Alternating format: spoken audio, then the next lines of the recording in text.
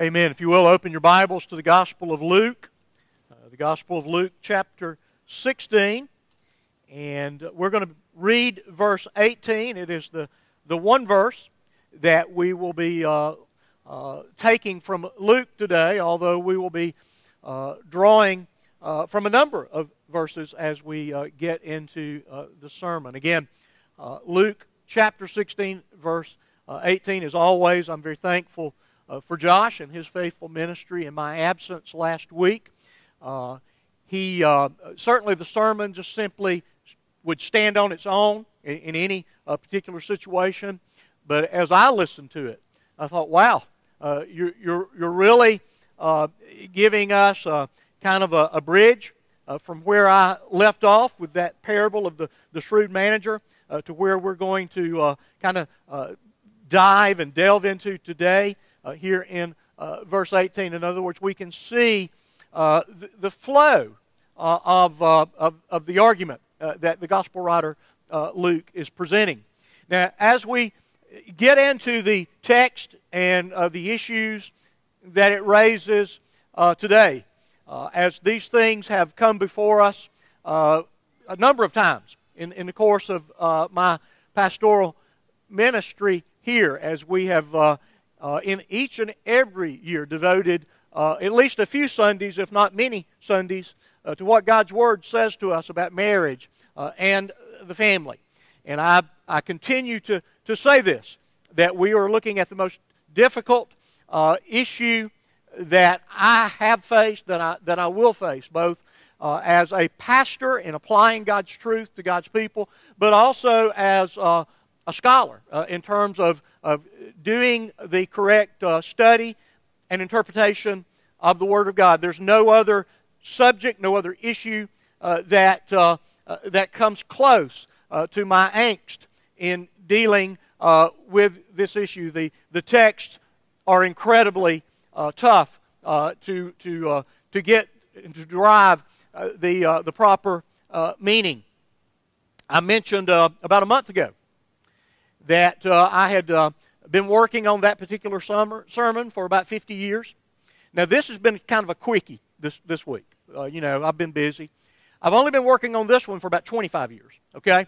But I must tell you that even if I say I've only been working on it for 25 years, certainly my observation of all of the issues that flow out of the reality of marriage and also the fallen, sinful reality of divorce have perplexed me as a young Christian, as I would look into the church and see people that I thought were faithful followers of Christ, and all of a sudden they announce, well, we're splitting, we're getting divorced, we're done.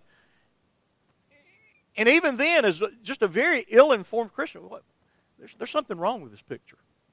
There's why is it people that I had confidence in their walk with the Lord, why is it they're doing this terrible thing?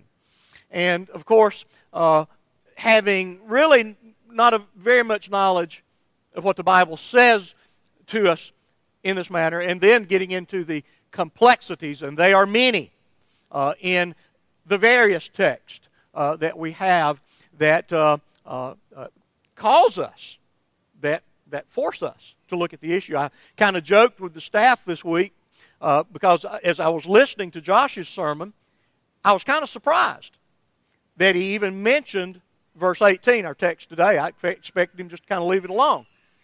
But he rightly and helpfully mentioned it. And I said, well, you know what? Since Josh already dealt with it, I think I'll just move on. Not that way I won't have to deal with it myself. And that wouldn't be very pastorally responsible nor faithful to the text. And so let's look, because ultimately, and in fact I retitled the sermon as I worked on it for the last 2 weeks, really, from Jesus' teaching on divorce and remarriage, because that's really not what it's all about. It's about Jesus' teaching on the sanctity of marriage. And so that's what we want to uphold and communicate here. So, verse 18.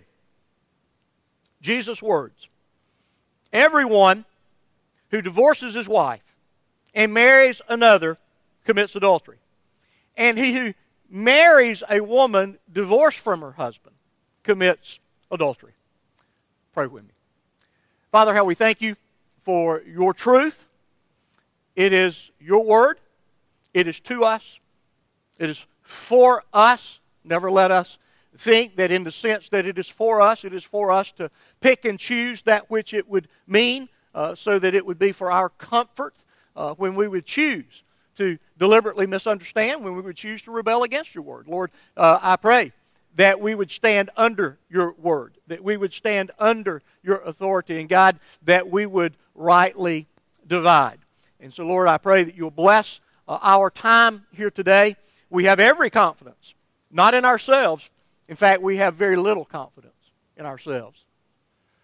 But we have ultimate and final confidence in your goodness, in your sovereignty, and in the truth of your word. May your Spirit apply these things to our hearts, to our minds, for our good, for the good of our souls, and for your eternal glory. We ask these things in Jesus' name.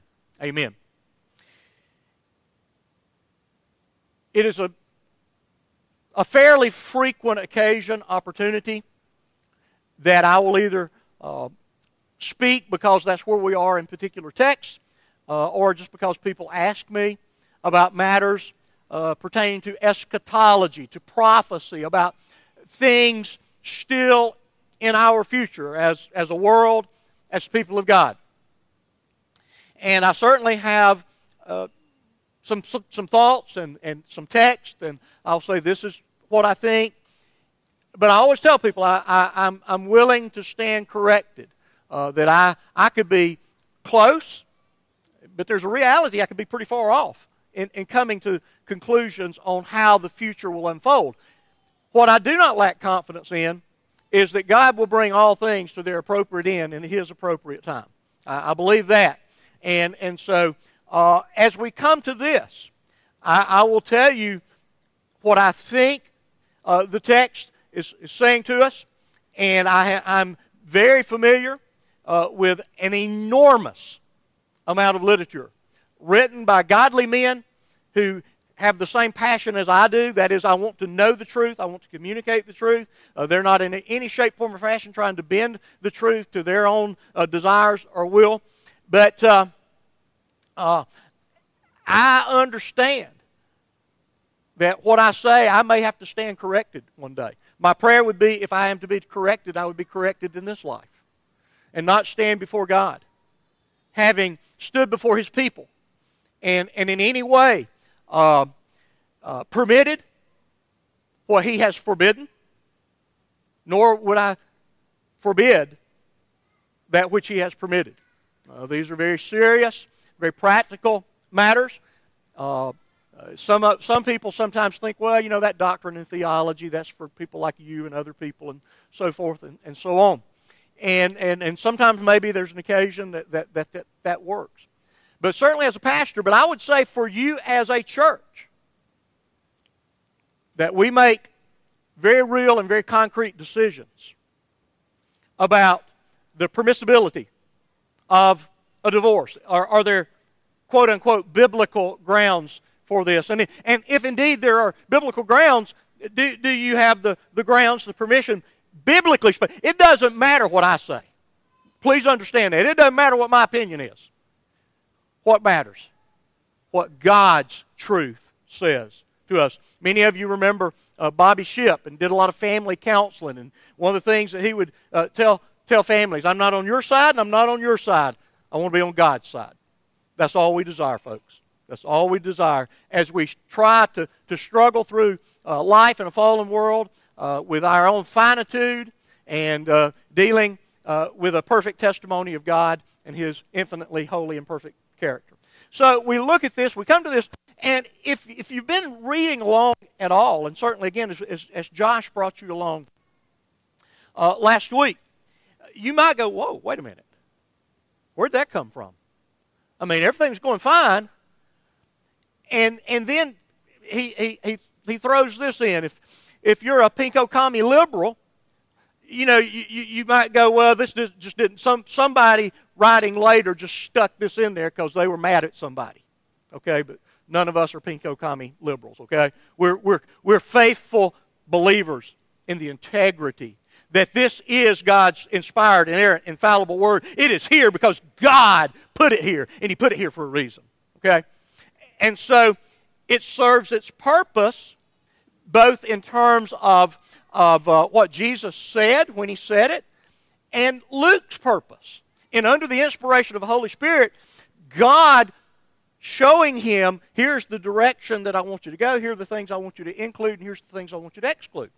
And so we have this particular presentation, and at some level, it is paralleled by a discussion which we're going to look at more closely here in just a few minutes, from Matthew 19 and Mark chapter 10. Now, please hear me.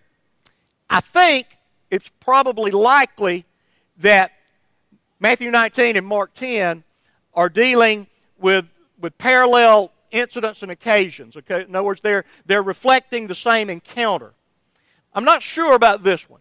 This may be distinct. And so what I'm saying is that Luke, for his own purposes, chose this. We don't know that Jesus said a whole lot more than this. Certainly he didn't say anything less than this. But this is not an expansive teaching on marriage and family and all of the things pertinent to that, okay?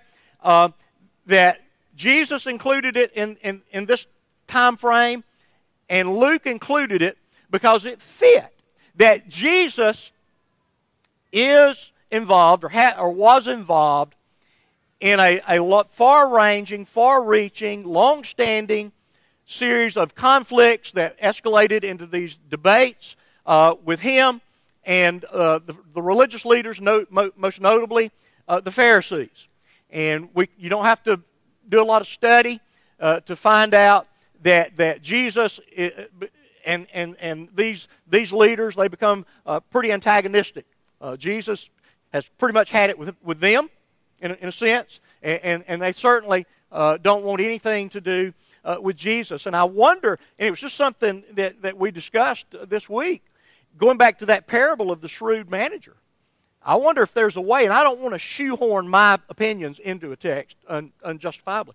I'm wondering if we should not see the shrewd manager as representing the Pharisees, having been given a stewardship of God's Word and entrusted to the leadership of the people, and they had botched it.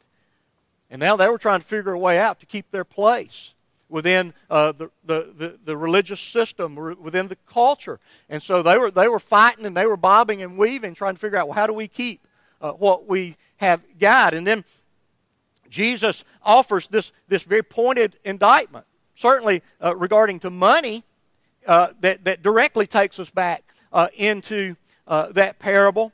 And so clearly he says, you have misunderstood, you have distorted, and you have perverted the law and the prophets, the Word of God, my testimony to you. You have messed it up. It was entrusted to you, and you're going to be accountable for God because of the way you've misled God's people. In fact, he would go so far as to say that, you think you're doing good by bringing people to conversion, but I tell you this, you make these proselytes twice as much a son of hell because of what you have taught them. And so they were involved in damnable heresies with the Word of God. Now, just interestingly enough, and again, we had some discussion on this, and I'm not going to come down real hard on it, but what struck me as I studied, and again, for the last couple of weeks, because I knew I would not be here this past Sunday, there in verse 16, okay, you have this word about the law and the prophet, the transition from John to Jesus, the proclamation of the gospel, this good news of grace. And the question is, there at the comma in verse 16, comma, there's a semicolon, then a comma after the word preached. And Jesus says, and everyone forces his way into it. There's kind of a parallel in Matthew 11 about the kingdom of God has suffered violence, and violent men lay hold of it. And that's an enigmatic text, okay? And I remember when I first ran across it about 30 years ago and just being kind of intrigued by that. And so what do these things mean, and are they parallel, or are they synonymous? Matthew 11, Luke 16. I don't think they're exactly synonymous. They're very different. But is it that because of the proclamation of the gospel, men are passionately turning to Jesus, and they are now seeking the kingdom of God because they have been born again, and guess what? They see that kingdom now, and they're pursuing it with every fiber of their being. Or, again, thinking of the context, the indictment, Jesus is not saying, well, you Pharisees are a bunch of jerks. But thank God there are people striving to hear the truth and enter the kingdom. That doesn't seem to fit what I think he may be saying, and I hold this loosely, tentatively, okay, I could be wrong, but is he saying that now that we have moved beyond John, and the king of the kingdom is here, the gospel is being preached, and you are trying to strive and manipulate, and you're trying to force your understanding, your perverse understanding of the nature of the law of the prophets, and you're trying to force your way into the kingdom by your own self-righteousness, your perversion of the law, and ultimately, you're not going to be able to force your way in. That you can only enter this kingdom not by your striving to so manipulate the text of God and the God of the text to your way of thinking, so you shoehorn your way in. You will only enter through the new birth. You will only enter by means of the gospel that I'm going to accomplish here at Calvary, even within weeks of what is being said here. And so, just putting that out there for your thinking. I could be entirely wrong. It doesn't necessarily drive what we're going to say, but it just seems like it shouldn't be seen as a positive thing that Jesus is commending those who are striving. He is condemning those who are striving according to their own perverse understanding and their own evil hearts to enter the kingdom of God according to their own means, their own standards, okay? Something that we would still condemn now. Okay, so we get to the text. Jesus is teaching, and again, the gist of it is this. You have undermined the law, you have perverted God's revelation, and you have got so many people messed up that they're going to miss the kingdom of God. That they are being led, they're being swayed, they're being deceived, and you're destroying my people because you're a bunch of liars, you're a bunch of cheats, you love money, and that's what you're after. You're not after truth. Okay? And that is obvious because you have taken what God has ordained for His own glory, for the good of those who bear His image, namely the family, namely marriage, and you have so undermined it. You have so compromised what God has said that you're doing damage to yourself and you're doing damage to the people of God. And so you've done damage so severely that I'm going to illustrate the severity of what you have done by summarizing very quickly how you have denied the sanctity of marriage by your very lax, very loose attitude about the issue of marriage and the ending of those marriages. And so, if all we had is Luke 16:18, my life would be far simpler. I'll just tell you. I will just tell you. And it drives us to how we study the Bible, ultimately how we preach the Bible, and you want, when you're interpreting the Scriptures, to let every passage stand for itself. You don't read your presuppositions in. You don't read in your theology. This is what the text says. I'm not going to twist it to make it mean something else. But there's also a complementary principle that the Bible speaks with one voice. Whatever it says in the Old Testament, it says in the New Testament consistently. The Bible never contradicts, okay? The Bible never undermines itself.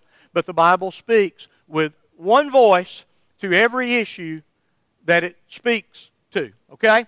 So if there are multiple places that the issue of marriage is raised and discussed, and the issue of divorce is raised and discussed, they have to speak with one voice. You can't have Paul saying, well, something's okay here, and Jesus saying it's not over here. That doesn't work, okay?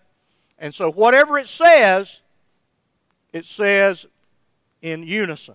Okay, it says with one voice, okay? And so that's our goal, and that's why I'm going to go to some other texts. So what we have here is very simple and very straightforward.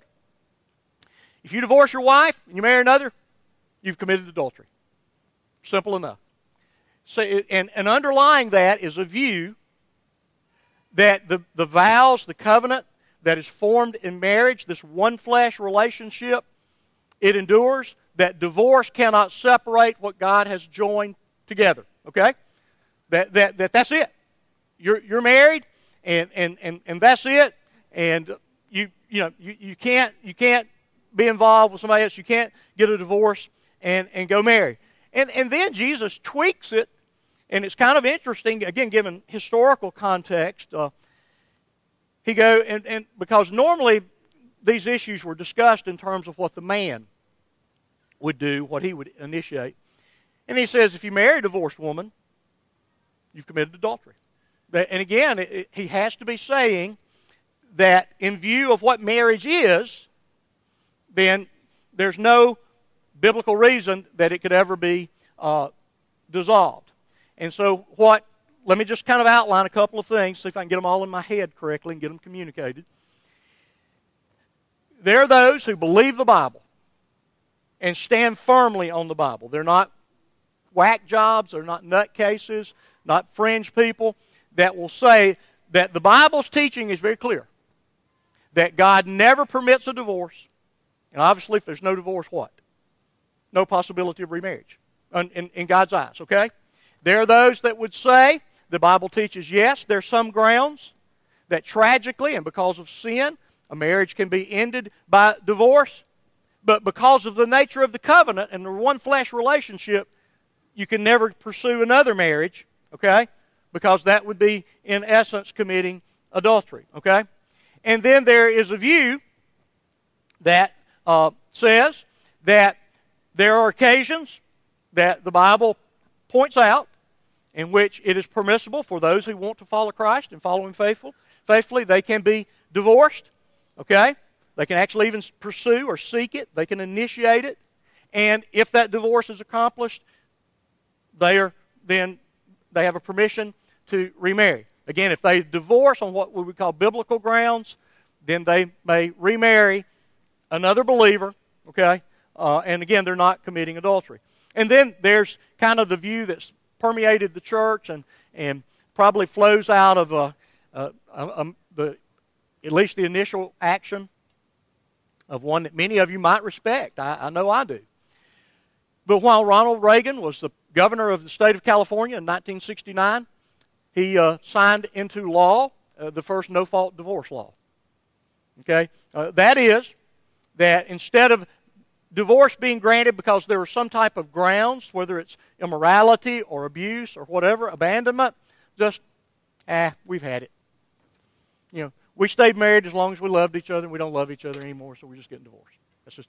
And so he signed that into law, and many states have that type of situation.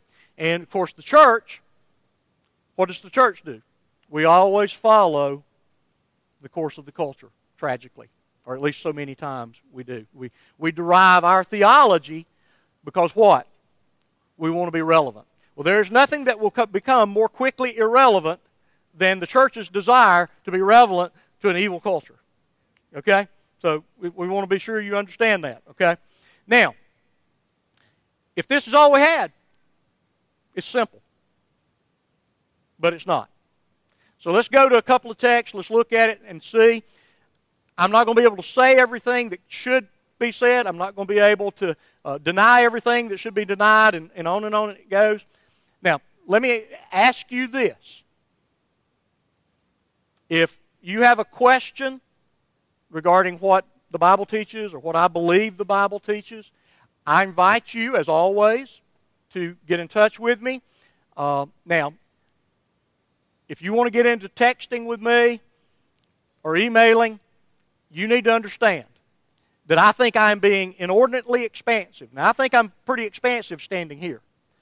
But an expansive, elaborate, and eloquent text for me is yes, or no, or maybe. Okay? That's just not my thing. And email's almost the same thing. I'm not a great typist. And to get people to understand, as I've said, if I send you a text and say you're crazy, you may be deeply offended because I have said something that I shouldn't have said to you. But if we're sitting around at lunch and we're laughing, I say, well, you're just crazy. You get that, hey, it's just a joke, okay? You don't see me smiling and winking by email or text, okay? So, if you have a question, please, and preferably we'll do it in person. Not over the phone, not by text, not by email, okay? I'm not saying I won't do it, but again, to get what I want communicated to you in written form would be very difficult, okay? So, anyway, all right, let's go to Matthew 5. I've taken up a lot of time, a lot more time than I really wanted to, but all right. This is from the Sermon on the Mount. And this is what I would call unprovoked teaching on the matter of marriage and divorce, okay? Definitively, what we are looking at in Matthew 19 and in Mark 10 is Jesus teaching in response to provocation, in response to a question. And we need to bear in mind that Jesus is not a politician. He's not trying to give a non-answer. Okay, I'm not saying that. But also, he was aware of the timetable he was on. And he was not going to spring the trap that the Pharisees were trying to trap for him, or set for him, until what? The appropriate time. And so, we just need to be aware. He may not have said everything that should have been said, or could have been said. He said what should be said. Let me correct myself. He said what should be said, but he might not have said everything that could be said about the issue. Okay. Now, look back at verse 27 of Matthew 5. What's he talking about? And notice there, you have heard that it was said. In other words, there are teachers out there, and probably y'all in the marketplace, in the streets, you discuss what the local rabbi said. You talk about what the Bible says about this issue related to God's commandment forbidding immorality. And so, as he continues, he won't stay. Now, y'all are also talking about this issue of divorce. That just like in the matter of lust, you are undermining the intent of the Word of God in that you're not thinking all the way through the issue. You think that it's that adultery can only be committed physically. Jesus is saying what? No, you can commit it spiritually and have no involvement physically, okay? And so let me tell you something. Legalism and license never stay the same. They always move to extremes, okay? And so, in some sense, if you were not physically involved with someone that wasn't your wife, you could say, I'm not committing adultery, and be very proud of that, okay? Jesus says, no. Just because you're not physically involved, you don't have the license to have fantasies, to entertain perverse thoughts. That this prohibition, this commandment, extends not just to your body, but to your thought life. Okay? And so he's elevating the law to its proper place. And so he goes away from that issue, or really in continuity with that. It was also said, okay? All right? Now, there's been ample teaching in the course of Judaism, and we have certain texts that speak to the issue of divorce. He's not responding to a question that at least we have in our text. He's just saying that I'm going to speak to this issue. And so he says, whoever divorces his wife. Now notice what it has been said. No, and that's very important. It's been said, whoever divorces his wife, let him give her a certificate of divorce.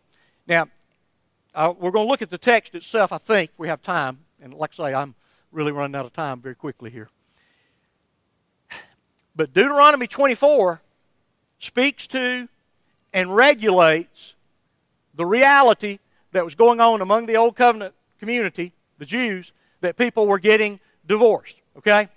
And so there were pretty strict guidelines as to how that could take place. Okay? Again, I'll try to come back to it in a minute. But these guidelines became very broad. Okay? That they read into it their particular preferences and their particular attitudes about marriage.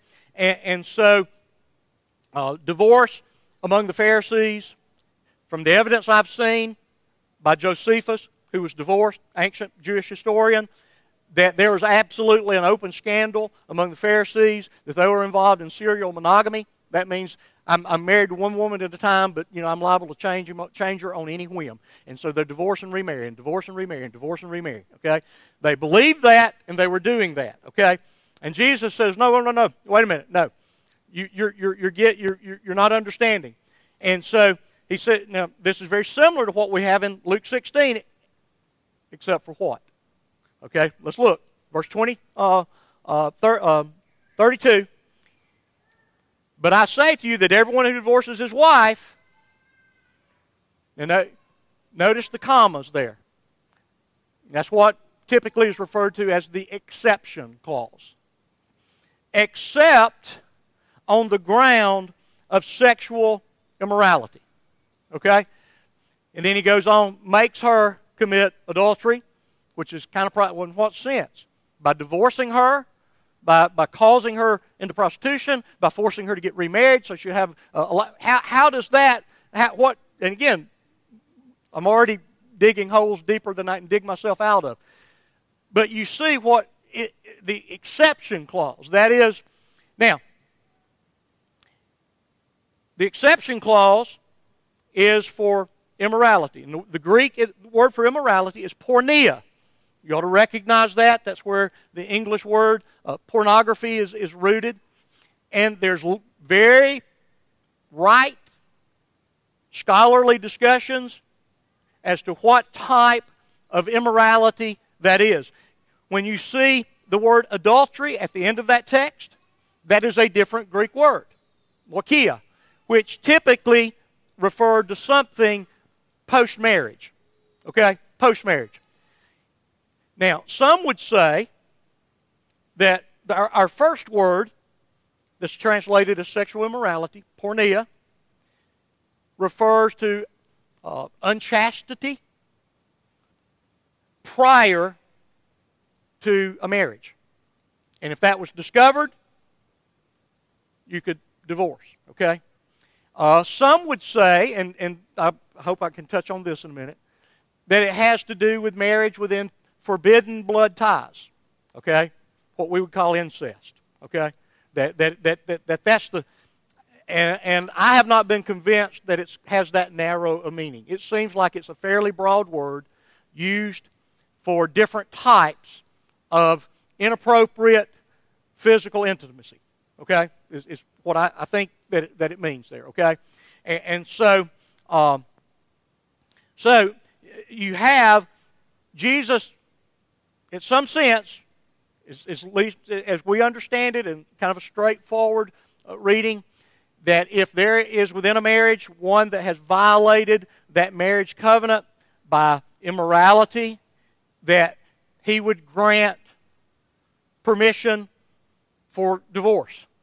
Something that is not in this Luke 16:18 text. And again, they've got to speak with one voice. And, like I say, read the scholarly material, okay? And they go back and forth of which one is ultimate and final, which one is clear and which one's not clear, all that. Okay, let's move forward. Matthew 19. Now, here,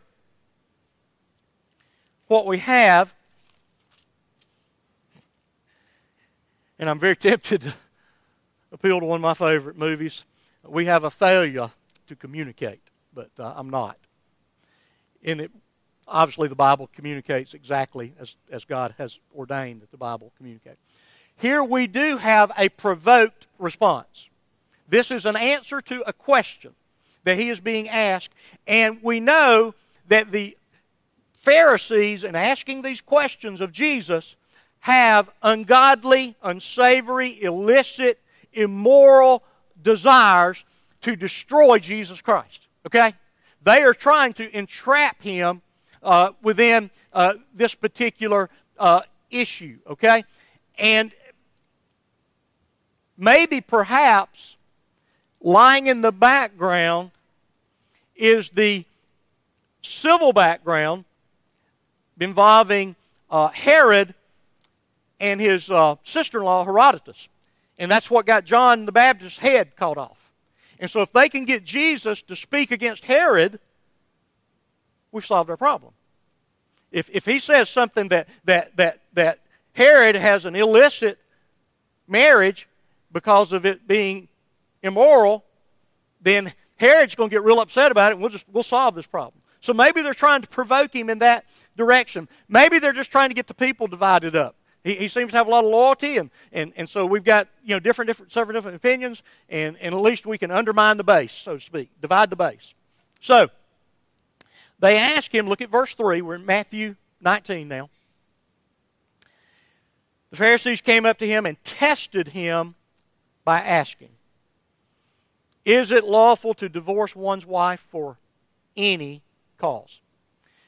Now, remember a minute ago I mentioned the Deuteronomy 24 passage. If you'll turn there, I want to say just a couple of words about the background there, if I may.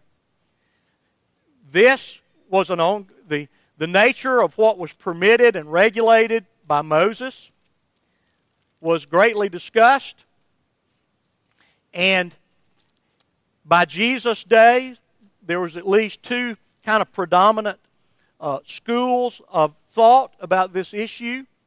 One followed a rabbi whose name was Hillel, and one followed the thinking of a rabbi whose name was Shemaiah.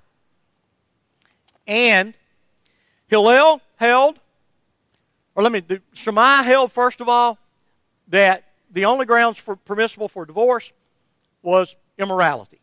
Okay? That was it, period. End of subject. But in appealing to Deuteronomy 24,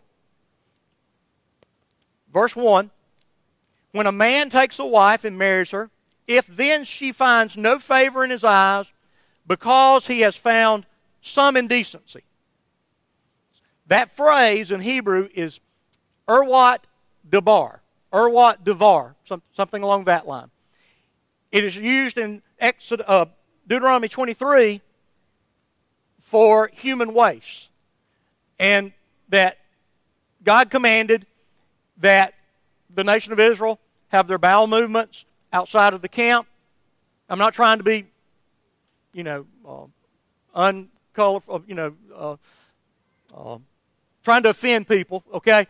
I'm just saying that's what God commanded. Why? Because I'm the holy God, I walk among you, and this is a detestable thing, so you do it, and you cover it up. You take a spade with you, and you cover it up outside the camp, because you're a holy people, okay? And so that Erwat Debar is used to describe that particular thing. And so the debate became, well, what does it refer to? Is it immorality? Or is it just anything that causes a wife to not find favor in the eyes of her husband? Now, where's the culture going to go? Where is a male-dominated culture going to go? Are they going to take a very narrow view only in the case of physical immorality? Or are they going to say, well, listen, let me tell you something. She burned my bagel for the last time. That's it. She did not have my dinner on the table for the last time. She wanted to watch, As the World Turns, and I wanted to watch a football game for the last time. We're not going to have that debate any longer. So, the Hillelites, whatever, any cause. You saw it back in the question. Is it legitimate to divorce your wife just because you're ticked off at her? You're tired of her. Don't look at me spiritual. Y'all know what I'm talking about. Is it legitimate to do that, okay? And the Hillites even went so far about 50 years after Jesus, hey, if you find a woman that's prettier, just divorce the first one. Seriously, that's not making that up. I think his name was Aqaba, something like that. So you find a prettier girl, this one's beginning to look kind of homely to you, divorce her, send her out. Now, in the ancient world, this really wasn't much of a legal proceeding. It was, I divorce you, and to my knowledge, all the Jewish divorce certificates had on it, I divorce you, you're now free to marry any man. Get out of my house.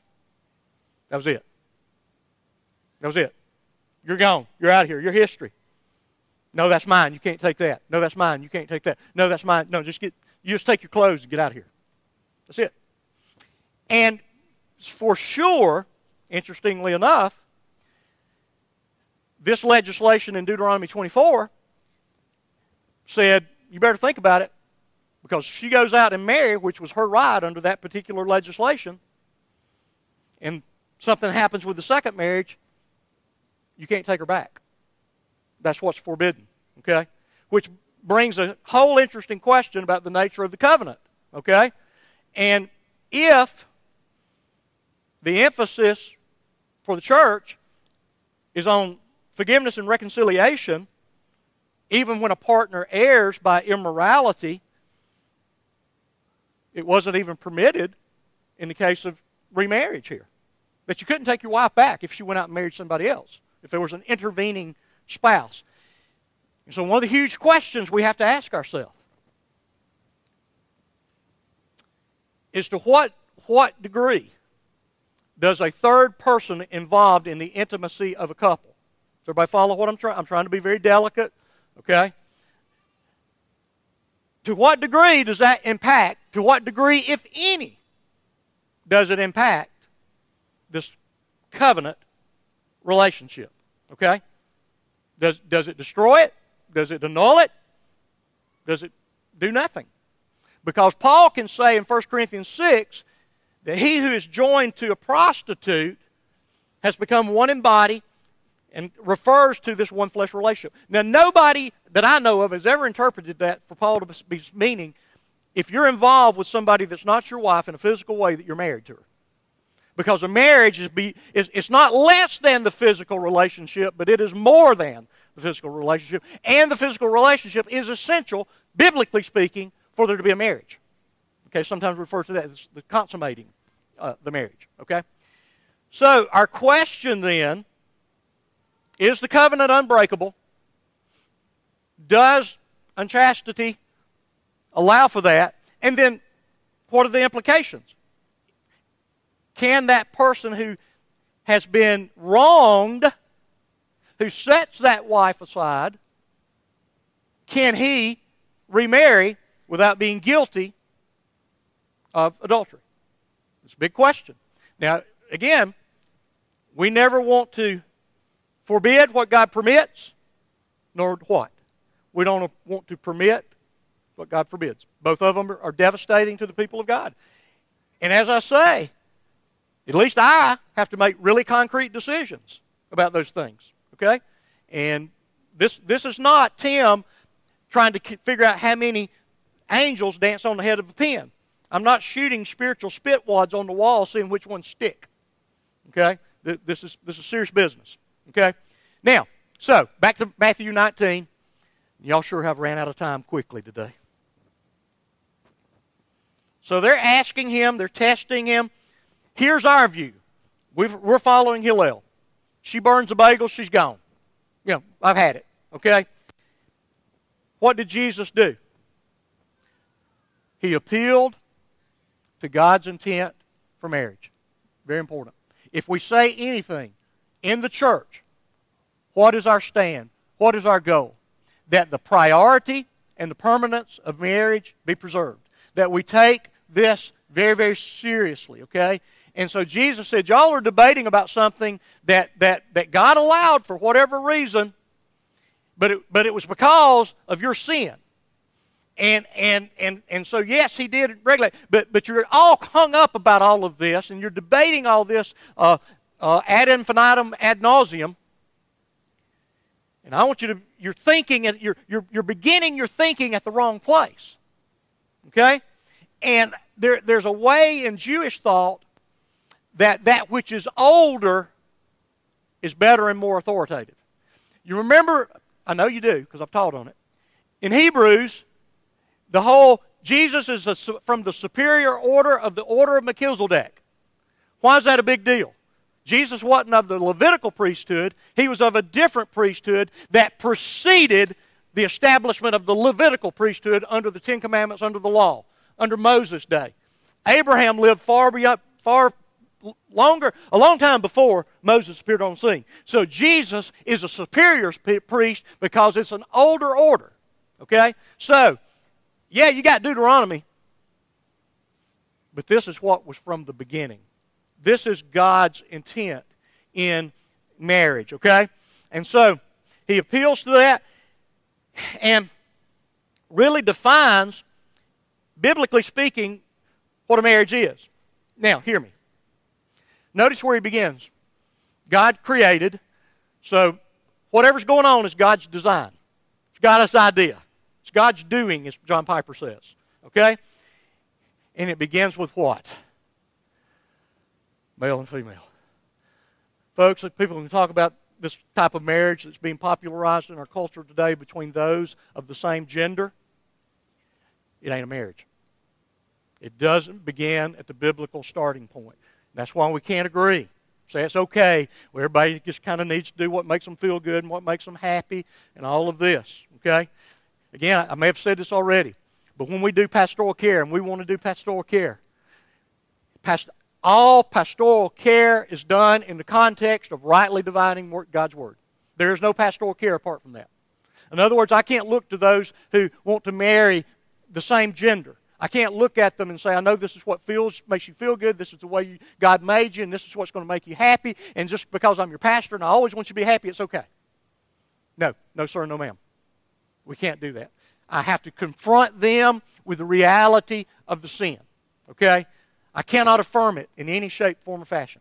So, begins with male, begins with female, and God's design, and then he goes through, well, there's a leaving of the parental household, and there's a joining to the wife, and ultimately they become this one flesh entity. And all of this language from Genesis is covenantal language. If you go back and explore the covenants of the Bible, it is, I'm entering into a contractual type of binding agreement with somebody that is not my flesh and my flesh and blood. That is my parents or my brothers and sisters. I'm selecting someone from outside of that, and I'm entering into a covenant in which there are obligations, there are stipulations, there are prohibitions, and it is binding. Okay? So that's where he's going with that. Okay. So he appeals to the creation order, and so they're not content. Look at verse 7. They said to him, why then did Moses command one to give a certificate of divorce and send her away? Key word there, command. Moses didn't command it. Verse 8, what? He permitted. He permitted. Now, just my thinking, and I'm just going to have to wrap up. I mean, we're way past time, and I apologize. Tough issue. If Moses, this is tough. I mean, we have a Bible that in some sense doesn't prohibit slavery. It actually regulates it. We got to deal with that. In other words, we would say that slavery is an absolute abomination. It's sin. We don't regulate it. We abolish it, rightfully. But that gets back to the difficulty of interpreting text and their context and their meaning and their applications and so forth. But my initial and ongoing response to this is Moses should have said, there's no such thing as divorce. You just can't do it. End of subject. End of subject. But he didn't. And so there was a permission always allowing for remarriage. If there was a divorce, permission to remarry, because it's in some way that covenantal obligation was destroyed. Now, if you want to go look at something interesting, go look at Exodus 21:7 and following. It's having to do with a female servant that's taken for a wife. and it defines what the husband is obligated to provide, which gives us maybe some insight into when those things that are commanded to be provided within the covenantal relationship are not provided in the covenantal relationship, what might be grounds for what we're talking about, namely divorce and remarriage. So, now, again, this is not going to have time to get into it today, but I encourage you, go look. So, appeal to the creation order. Well, what about this? Jesus said, verse 8, because of your hardness of heart, that you were allowed to do this, you were sinners, it's sinful. Divorce, listen to me, divorce is always rooted in sin. Somebody's sinning. Does everybody get that? There's no, I'm just not happy, it's okay. I'm not saying, usually it's both people involved, but somebody is sinning, okay? Somebody is forsaking the vows, the covenant that God has established, okay? There's no such thing as, Y'all have heard me say how many times have I told you, somebody comes in, well, I'm just not happy, I want to leave. Well, I don't care if you're happy or not. It really has nothing to do with being married. That's a little harsh, I know, but anyway. So, Jesus continues. He allowed it, and I say to you, whoever divorces his wife, there's our exception again in verse 9. Except for this cause, okay? And so, if you read both of these verses that have the exception on it, and you take them out, then you've got the immorality, the adultery indictment. So if you unjustly divorce your wife and move on with life, indeed, you're guilty. But if indeed you divorce that wife, but for biblical cause, namely immorality, then there's a permission to remarry. That was the Jewish context. Okay? And so, now, the problem with dealing with cultural issues, we have an inspired inerrant text. We have no inspired inerrant studies of the context. Okay? We have the text. So we need to be careful there. But that's what I understand was going on. And the disciples are shocked by this. They're like, whoa, wow, this is tough. This is big. So whatever he was saying, they understood it as, if marriage is this kind of deal, I don't know. Jesus comments for. I'm going to have to move and just. We many times, and I've told you before, in John Piper's writing, This Momentary Marriage, it so helped me as he exegeted the great reality that marriage is a picture of Christ and his relationship with the church. And in those difficult days with a terminally ill wife, and again, please understand, I loved her. I wasn't leaving, folks, okay? I'm not. But it made me appreciate I'm doing something really important here. Far beyond just I love Dale.